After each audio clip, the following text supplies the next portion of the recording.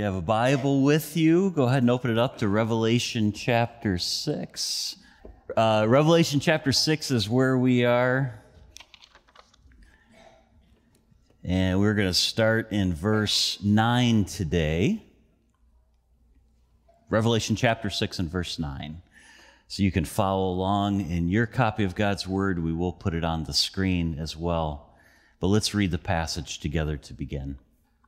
When he opened the fifth seal, I saw under the altar the souls of those who had been slain for the word of God and for the witness they had borne.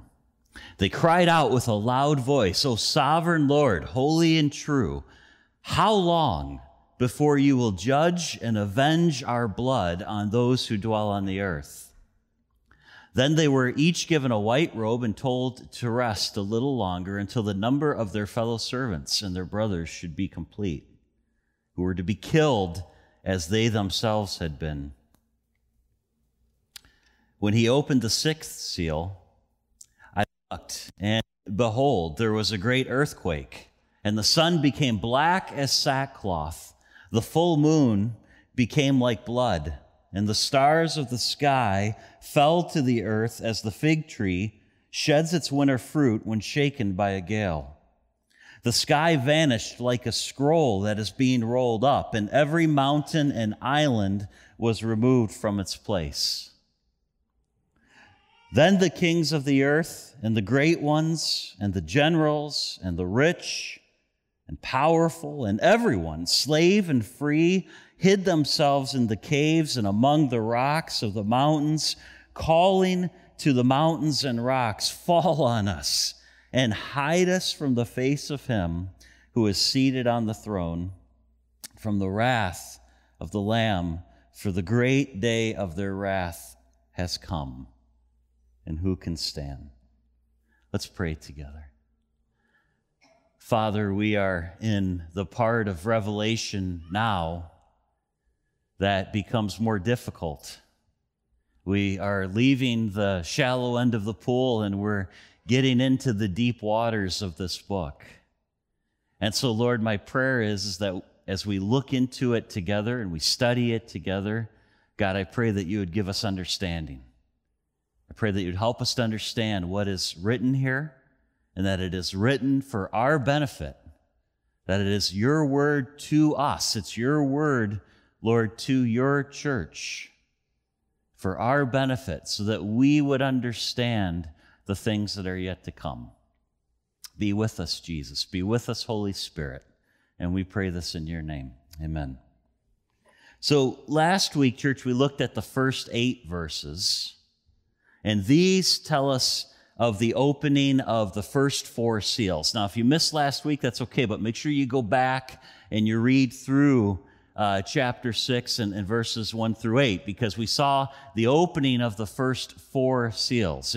And we talked about how that really, those verses, those first 4 seals and the 4 riders of the apocalypse, one of the most common images in the book of Revelation. When people think about the book of Revelation, it's what they think about often. They think about the 4 riders. We talked about how those 4 riders really represent the sinfulness of people and depravity and the effects of the fall. So we talked about war from without. We talked about war from within, civil war, civil strife within a nation. We talked about famine and pestilence, disease, and how all of these things are the symbol for these in the text would be those 4 riders. And so now as we come to verse 9, we see the opening of the 5th seal.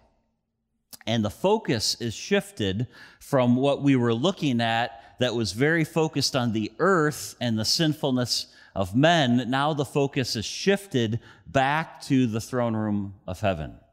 And so let's look at that together. As we have been doing, let's just go through it verse by verse. Verses 9 and 10 to start with. When he opened the 5th seal, I saw under the altar the souls of those who had been slain for the word of God and for the witness they had borne. They cried out with a loud voice, O sovereign Lord, holy and true, how long before you will judge and avenge our blood on those who dwell on the earth?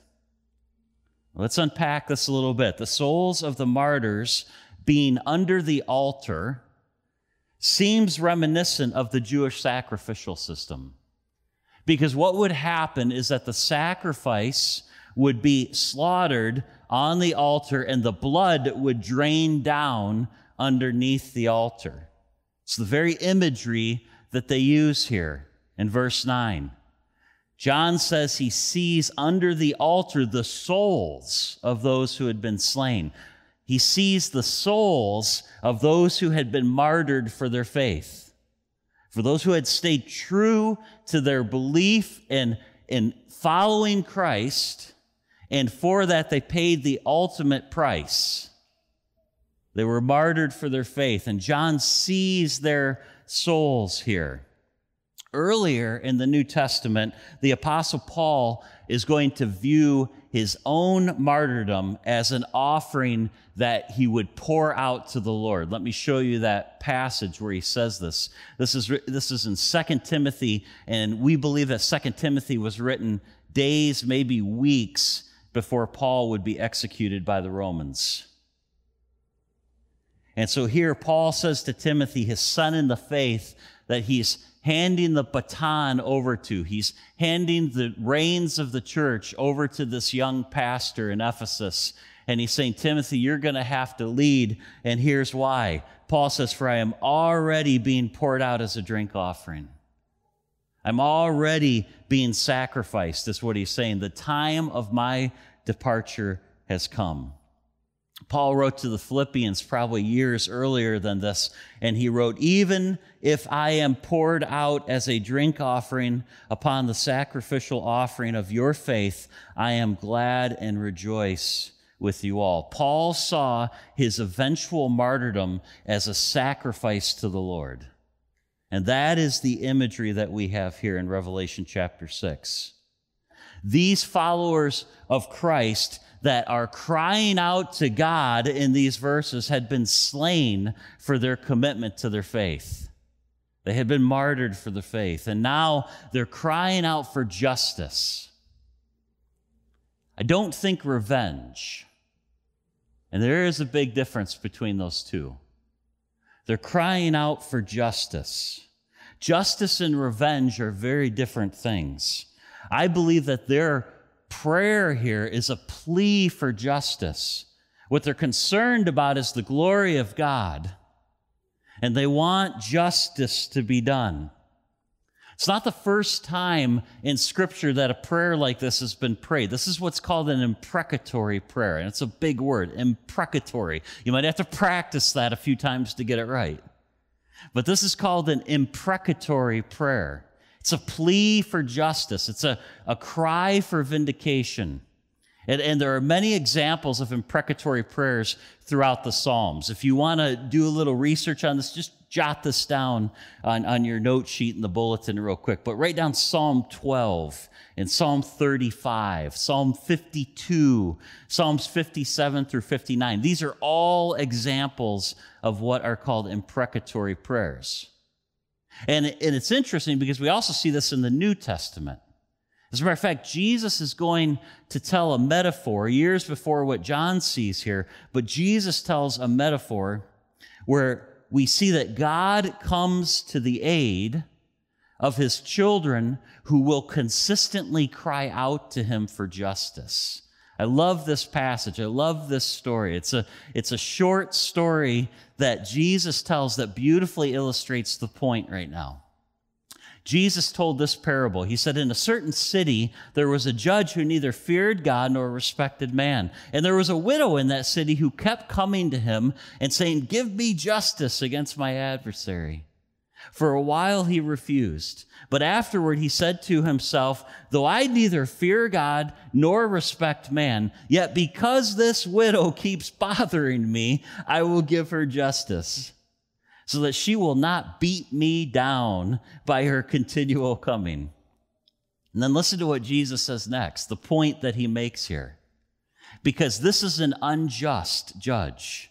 This is the picture that Jesus has painted of this man is that he's kind of ruthless. He really doesn't care about people. The only reason he gets up in the middle of the night and answers her plea is because she keeps pounding on the door, and he's tired of getting woken up at night. And so listen to what Jesus says. He says, hear what the unrighteous judge says, and will not God give justice to his elect who cry to him day and night? Will he delay long over them? I tell you, he will give justice to them speedily. Nevertheless, when the Son of Man comes, will he find faith on the earth? One of the things that we learn from this parable, church, is that what characterizes a healthy faith is a healthy prayer life. Let me say that differently. Our prayer life is evidence of our faith. It's one of the very important points that Jesus is making in telling this parable. We can know that we have faith in Christ by the quality of our prayer life. That's evidence of our faith. But the point that Jesus is making here that totally ties into what we're studying in Revelation 6 is that if this is how an unjust judge acts, if he's going to give this widow justice just because she has worn him out, how much more so when you go before a God who loves you and you are his child and he's a just, righteous God, and you wear him out with your prayers, how much more is he going to delight in giving you what you want? Amen? And that's the point that Jesus is making here. Now, going back to Revelation chapter 6 and verse 10, the martyrs describe God as holy and true. So important. God is holy and true. That's what they say in verse 10. God is totally separate from evil. His justice on those who have taken the lives of his children. His justice on those who have taken the lives of his children is going to flow out of his perfect holiness. It's going to flow out of his perfect righteousness. There isn't a contradiction there. God is holy and true and righteous, church, and one day his justice that will flow out against those who have taken the lives of his faithful will come from that very righteousness, from that holiness. How does God respond to their question? Look at verse 11 in Revelation chapter 6. We see his answer because they've asked him a question, right? They've asked him, how long? How long will it be? And this is the response from God. Then they were each given a white robe. This is the martyrs to the martyrs, and told to rest a little longer, until the number of their fellow servants and their brothers should be complete, who were to be killed as they themselves had been. So what happens here in this verse? Each of them is given a white robe. This is symbolic of purity. The white robe in Scripture is symbolic of purity. It's symbolic of victory. They are victorious. They are pure. They are holy. Second, they're told to rest a little bit longer. Why? Why are they told to rest a little bit longer? The answer is right there in the verse. There are yet more who will lay down their lives for their faith. The number of martyrs is not yet complete, so they need to wait. It's not going to happen yet. Remember, this is the fifth seal. Remember the imagery, the scroll, the 7 seals on the scroll. They're coming off one by one. But until that 7th seal is off, the scroll is still closed. We're not yet in the end times. So everything we've looked at, right, with the first 5 seals coming off, war from without, war from within, disease, famine, martyrdom, all of these things, all 5 of these things have happened throughout Christian history. This is not yet the end. These are signs that the end is one day coming, but it's not yet the end. This very day, we may have brothers and sisters around the globe, church, who die for their faith. That's reality. We experience religious liberty in our nation, and I don't think any of us right now are concerned that the government is going to rush in the store and take our lives. But that's not true across the globe. There are places where that's a legitimate concern. This seal that is coming off of the scroll, this is happening, and it's been happening since the birth of the church. Let's go to verse 12. Look at verse 12 with me. When he opened the sixth seal, I looked, and behold, there was a great earthquake. The sun became black as sackcloth, and the full moon became like blood. I believe, and this is just Pastor Terry's opinion. If you have a different opinion, that's okay. I believe the sixth seal marks the beginning of the end. I think this is when the end times events start. And read this with me and this verse and the next couple and see if you come to that same conclusion. The signs that mark the return of Christ and the end are now beginning with verse 12. This is the sixth of 7 seals that need to be removed from the scroll to be opened. Now, earthquakes are something we've always experienced. Earthquakes are not something new with end times. We know about earthquakes. Earthquakes have happened throughout history. However, in the Old Testament, they are often a common sign that indicates the presence of God. Let me just show you a verse here on this, a couple verses maybe. Psalm 99:1 says, "The Lord reigns, let the people tremble. He's enthroned upon the cherubim. Let the earth quake." It was a sign of God's presence. And with the great earthquake that happens here in Revelation 6, there are other signs with the opening of the sixth seal that are not common at all that we see in this verse in Revelation 6. Things like the sun turning black, the moon being blood red. Both of these, though, have been prophesied throughout the Old Testament. So this is something that they would expect as a part of end times events. These are, in theology, we would say they're eschatological. They're signs of the end. Joel chapter 2, verse 31 says, the sun shall be turned to darkness, the moon to blood, before these things that are happening now wait a minute. Seal 6, this is something altogether new. And Joel 2:31 says that this is going to happen before the great and awesome day of the Lord comes. What else happens as the sixth seal is opened? Let's look at verse 13 and 14 together. "And the stars of the sky fell to the earth, as the fig tree sheds its winter fruit when shaken by a gale." It's imagery here to kind of explain what this must have looked like as John was watching it. And then look what he writes next. This isn't something you see every day. Being rolled up, and every mountain, as the stars fall, the sky vanishes. The Greek word here that's actually used in Revelation is the word apekoristhe. And what apekoristhe really, if you translate it 100% accurately, what it means it's split apart. It had been prophesied back in Isaiah. In the Old Testament, Isaiah chapter 34, verse 4 says, "All the host of heaven shall rot away, and the sky will be rolled up like a scroll." Same idea, it's split apart. "All their hosts shall fall as leaves fall from the vine, like leaves falling from a judgment on sinful man. And rich and powerful and free fall on of the..." If we believe that the Word of God is the truth, that it's the authoritative, true Word of the living God, is that what we believe, church? Then this is so on the earth at some point in history. I want you to notice the 7 groups of people, that the 7 groups of people listed here cover the entire socioeconomic spectrum. I just want you to see that. From the most powerful and elite to the poorest slave.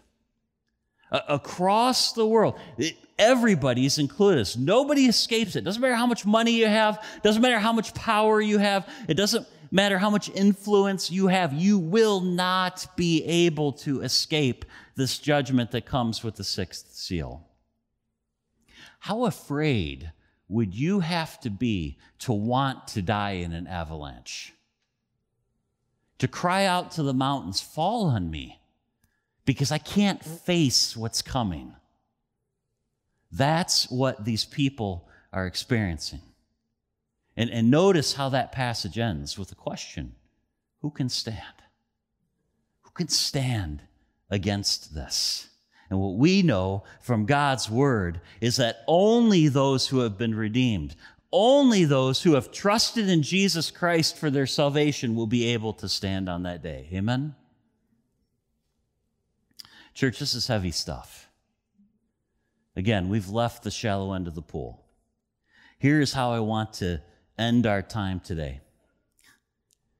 Now, don't choke when I say this, and don't run out the door till I have a chance to explain it. I want to challenge all of us to be martyrs this week. Some of you are like, "What? Wait a minute, what?" What did I walk into? Well, before you get nervous, let me make sure you understand the definition of that word, because I want to challenge every single one of us to be martyrs this week. If we are defining martyrdom as dying for our faith, then obviously, this is common sense, none of us in this room are martyrs yet, right? You're here. So if we're defining martyrdom as dying for the faith, and obviously none of us have been martyred yet, and Lord willing, none of us are going to experience that, at least in the near future. We shouldn't seek death.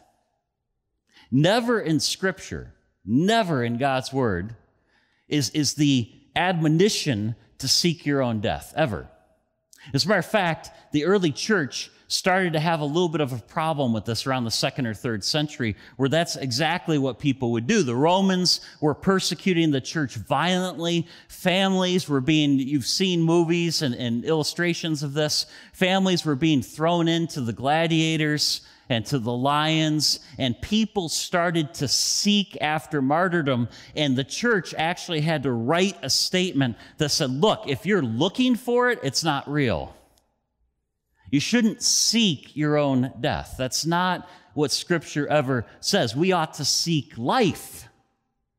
We as Christ followers aren't looking for death. We're looking for abundant life, the abundant life that Jesus came to give us. Also, let me clear up another misconception. There's a connotation with the word martyr that we're certainly not looking for. You've heard it said this. Maybe you've said this to someone else, or maybe someone has said this to you before. Oh, you're such a martyr. What are they saying in that statement, or what are you communicating? Oh, you're what a victim. Well, that's not what we're talking about either, is it? We're not talking about looking to die, and we're certainly not talking about playing the victim.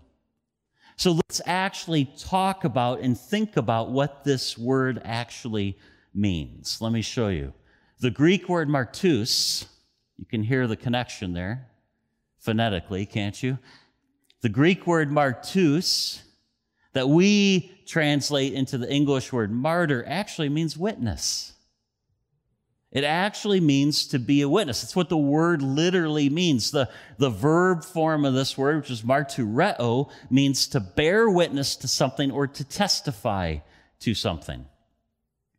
It's only later in church history, after the witness of those who are following Christ, because they were bearing witness to the gospel, that it led to their death. That martyr, the word, took on the connotation of dying for their faith. But that's not what it originally meant. It originally meant to bear witness, not to die, but to bear witness. But so many people who were bearing witness in that time period, and today in certain parts of the world, as I said, died for their faith, that the word took on that connotation as well. So knowing that a martyr is a witness, shouldn't all followers of Jesus decide, shouldn't we want to be martyrs?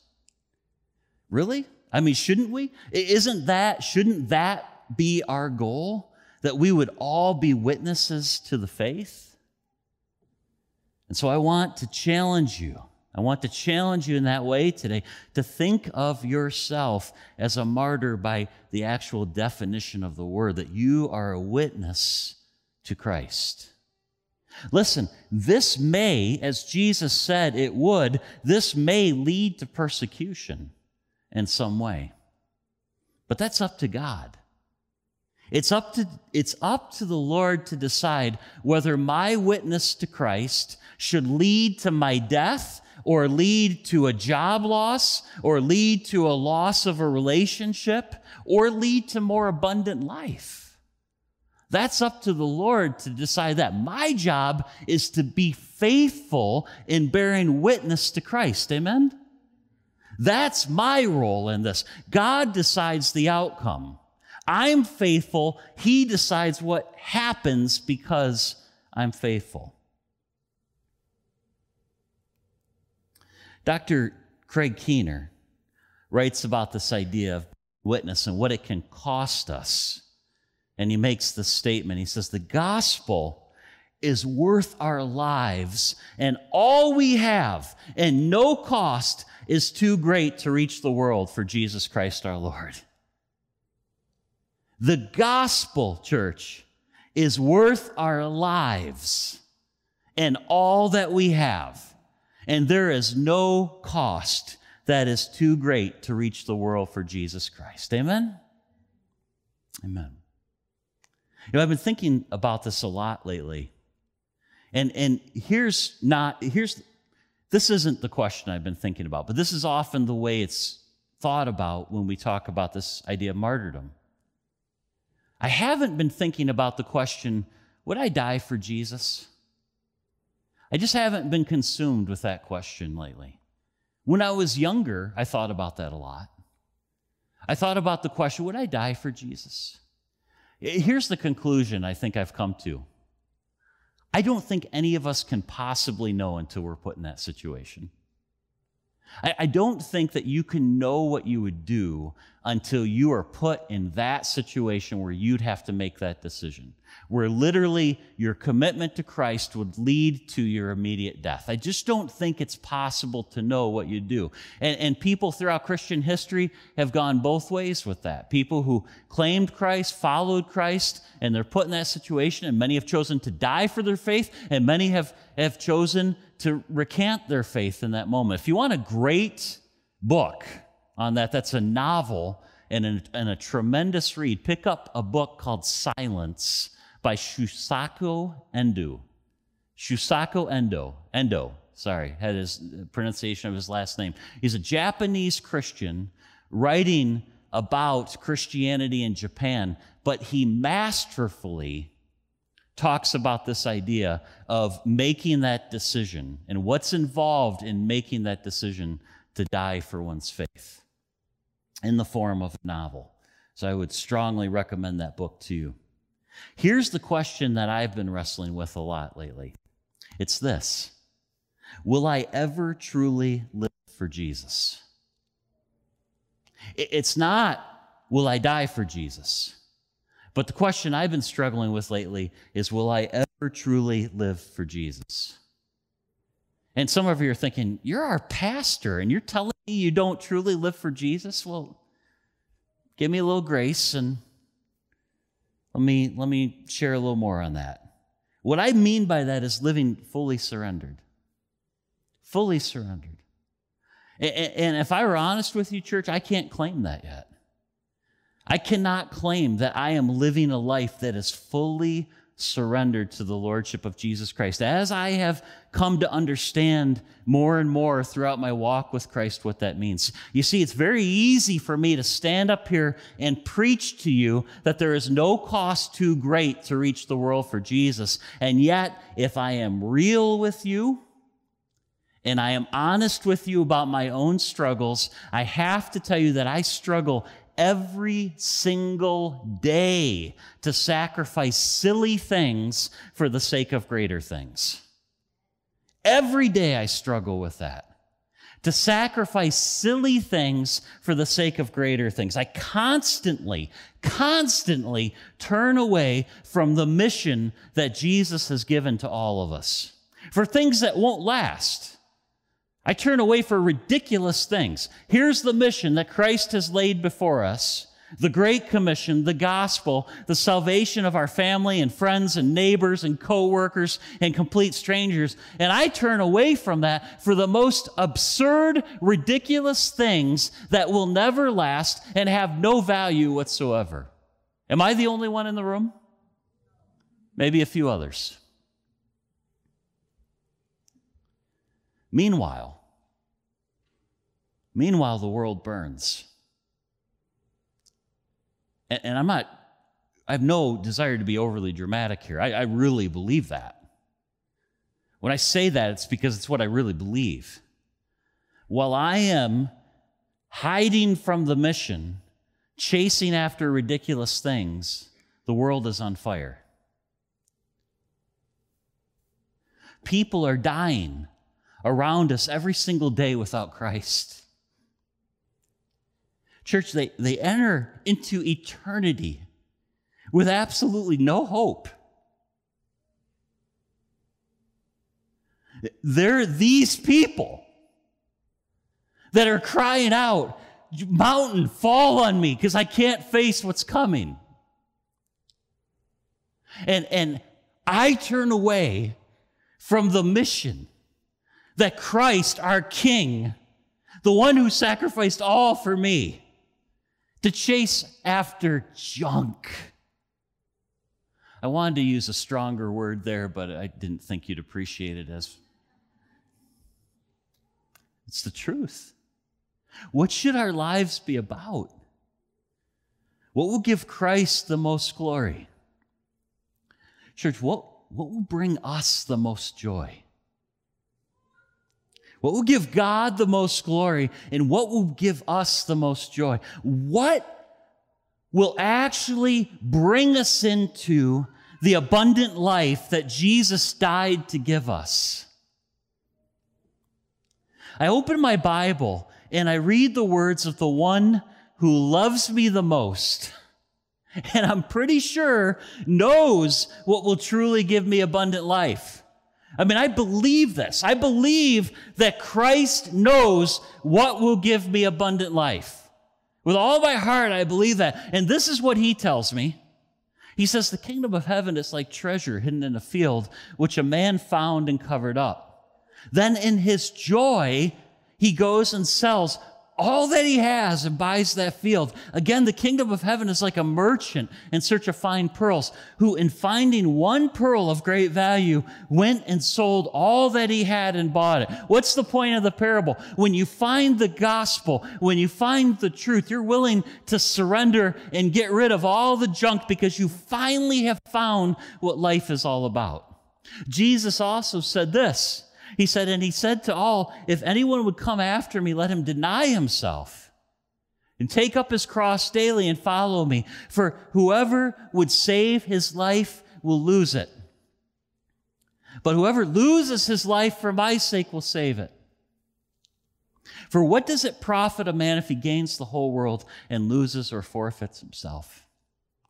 Church, listen, it's been said that if you wanted to develop a religious system that is completely contradictory to the teachings of Christ, you would design evangelical Christianity in the United States. And I think there's so much truth there, because I read these passages and I actually listen to what Jesus is saying, and I have not been living up to this. And I don't see this in our churches. I don't see this type of radical abandonment to following Christ. And the question that I'm asking myself today is, am I ever going to truly get this right? Am I ever going to truly surrender everything else because I found the pearl of great price? And because I don't want to save my life, I want to lose my life for the sake of the gospel and for the glory of Jesus Christ. And I know there are many who would say, but we can't save everyone. We can't do it all. and we need to enjoy life. And I hear that, and I know that ultimately it is God. It's not you or me that saves people. I know my theology says that that's a work of the Holy Spirit. It's the Holy Spirit breathing life into dry bones, that's God who does that. And I believe that. And yet when I look at Scripture, I see a call to a more radical life that is compelling. And I wonder, would I know more of the abundant life that Jesus came to give me if I could just surrender more? Would I know more of that abundance if I could lay down more to Him? If I just walked away more from the world? And I look at Christian history, and I look at the lives of those that we read about from our faith who have run this race before us. Many who lived their lives constrained by the Great Commission. They did surrender everything else. They left family, they left their homes, they left any chance of abundance and wealth. They certainly didn't have time for hobbies. And they lived lives completely constrained by the gospel. They didn't seem to have a preoccupation with the lesser things that I get so caught up with. I just want to give you one example as I close this morning. It's just a beautiful, beautiful woman, an example of an abundant life. Many of you know her story. Amy Carmichael was born in Ireland in 1867. She was the oldest of 7 children. Her parents were faithful followers of Jesus and raised their children in the faith. When Amy was a little girl and it was time for evening prayers, this is just precious, she would ask Jesus to come and sit next to her on the bed. She wanted to not only speak to him, but to listen to him. As a teenager, Amy became involved with ministry to the poorest of the poor in Belfast. She shared food and the gospel with them and then organized Bible studies so that they could grow in their faith. This ministry grew so large that a building was purchased. This is a teenage girl running this. 500 girls were coming to Amy's Bible studies. They had to buy a building to house them all. Amy then felt the Lord leading her to go to the poorest part of Manchester. She lived in the worst area in terrible conditions in order to be salt and light. It was during this time that she first heard missionary pioneer Hudson Taylor speak, and this encounter changed her life. She felt God's call to world missions. However, her road would not be easy. She applied to the China Inland Mission and was rejected for being in poor health. She lived in Japan for a year, but again, due to her health, she had to return to England. It took her a long time to recover physically. At the age of 27, the ripe old age of 27, she left for India, learning the Tamil language and studying Hindu culture. She began reaching women and girls who were prostitutes in the Hindu temple with the gospel. Often these girls would be tortured or murdered for converting to Christianity. However, more and more girls came to Amy. Amy became Amma to them. Amma is the Tamil word for mother. When the girls were asked what drew them to Amy, they replied, love. Amma loves us. She served the Lord by loving these women and girls for the next 55 years. She developed a hospital, ministered to thousands of people, and developed a Protestant religious order called the Sisters of the Common Life. When she was in her 60s, she had a serious injury and was no longer able to walk. She spent the next 20 years directing the work from her bedroom. It was during this time that she wrote 16 more books. When she died in 1951, she asked that there not be a gravestone. The women of the mission overruled her, though, but instead of a gravestone, they put a bird bath. You see it on the screen there. It's still there today. Over the grave, and they inscribed one word, Amma. Would you bow your head, please, and close your eyes? Worship team, come on up. Just as the worship team comes, I want to ask you this question. Did Amy Carmichael waste her life? With your heads bowed and eyes closed, just think about this. Did Amy Carmichael waste her life? Would her life have been more abundant if she had lived for the accumulation of wealth and her hobbies? I don't think so. Jesus had laid a great mission before her, and she had answered that call. She lived a life of radical purpose. Listen, church, because this is what we seem, and believe me, my fingers are pointing back at me right now. This is what we seem to not understand. Christ has laid a great mission before us. Christ has laid a great mission before all of us, before each of us, just like Amy. We look at an Amy Carmichael in church history and we think, oh, she's altogether different. We put her on a pedestal. We put her in a whole different category. She's different than me. Christ has laid a great mission before all of us.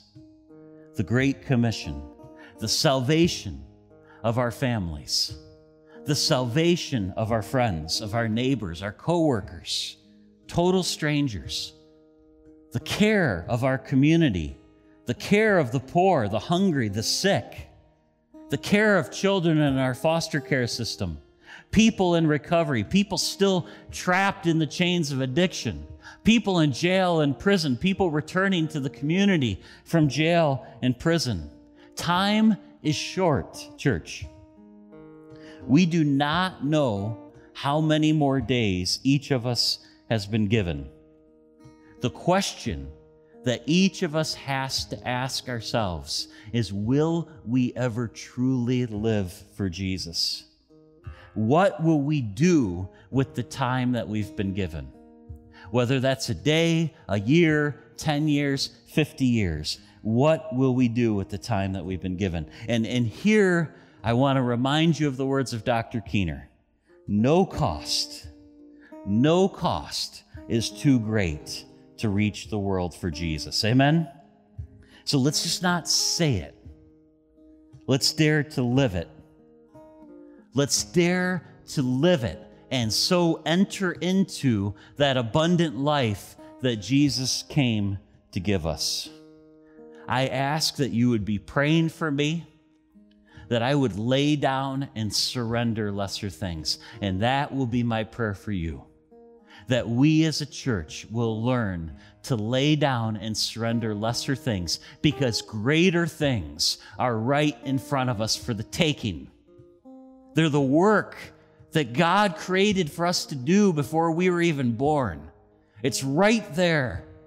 And Jesus is saying to us, just reach out and grab it and take it. I have greater things for you. And that's how you will experience the abundant life that I came to give you.